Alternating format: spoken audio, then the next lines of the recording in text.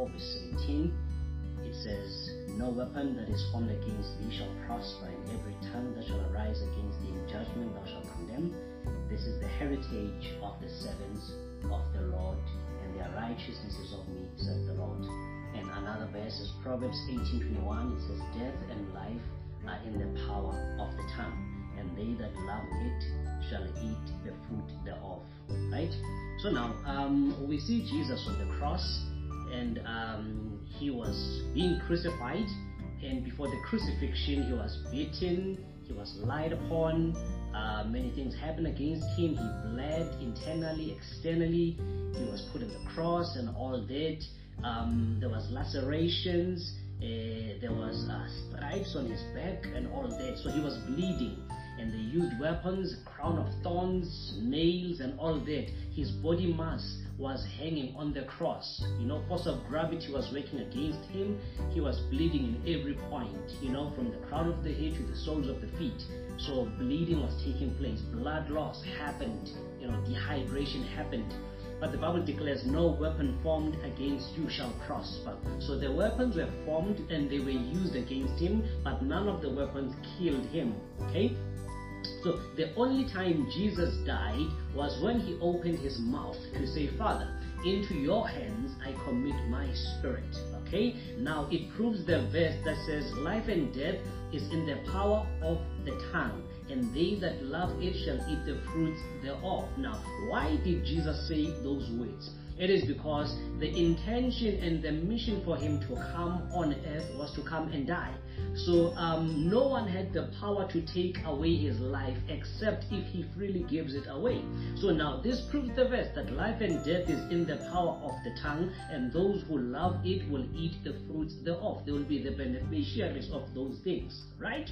Now, all the weapons used did not prosper. So what am I saying to you? I am saying to you, in this instance, whatever you are going through will never defeat you. It will never kill you. It will never do anything against you. Now, what kills us is the thing that we are saying while we go through what we go through. Like Jesus, what killed him is when he said, "I commit my spirit into your hands." So while he was hanging on the cross, nothing could kill him, no weapon formed could prosper. But now that he's not dying and the mission of God can't be fulfilled for as long as he's alive on the cross, he had to give away his life by using the power of the tongue. This time he spoke death.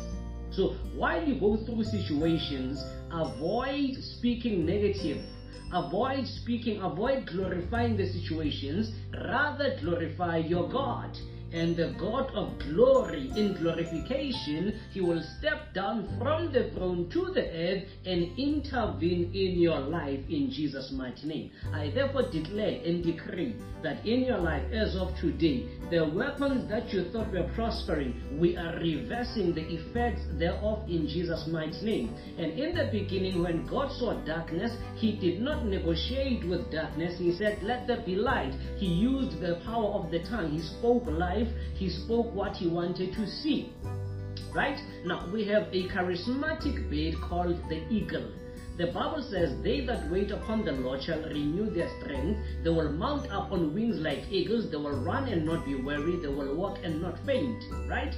Now, what does the eagle do? According to the book of Job, the Bible says the eagle mounts up on God's command, and the eagle makes their nest on high, and they abide by the cracks of the rock. Now, the eagle is the bird that understands the significance of how to maneuver properly in the midst of the storm.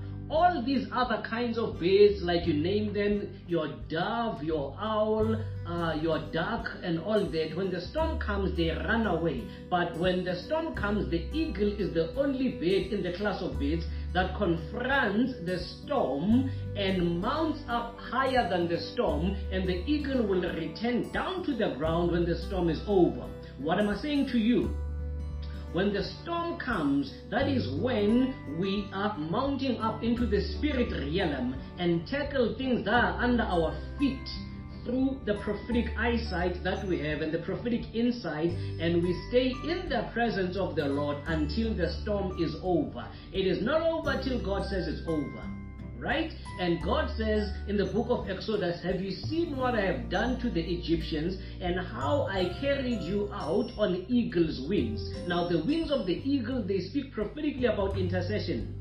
So we need to be intercessors. Even in the midst of us going through the storms, we need to intercede and pray without ceasing. And God said the fire on the altar of prayer must not go out. It must always be burning. It must burn consistently and continuously.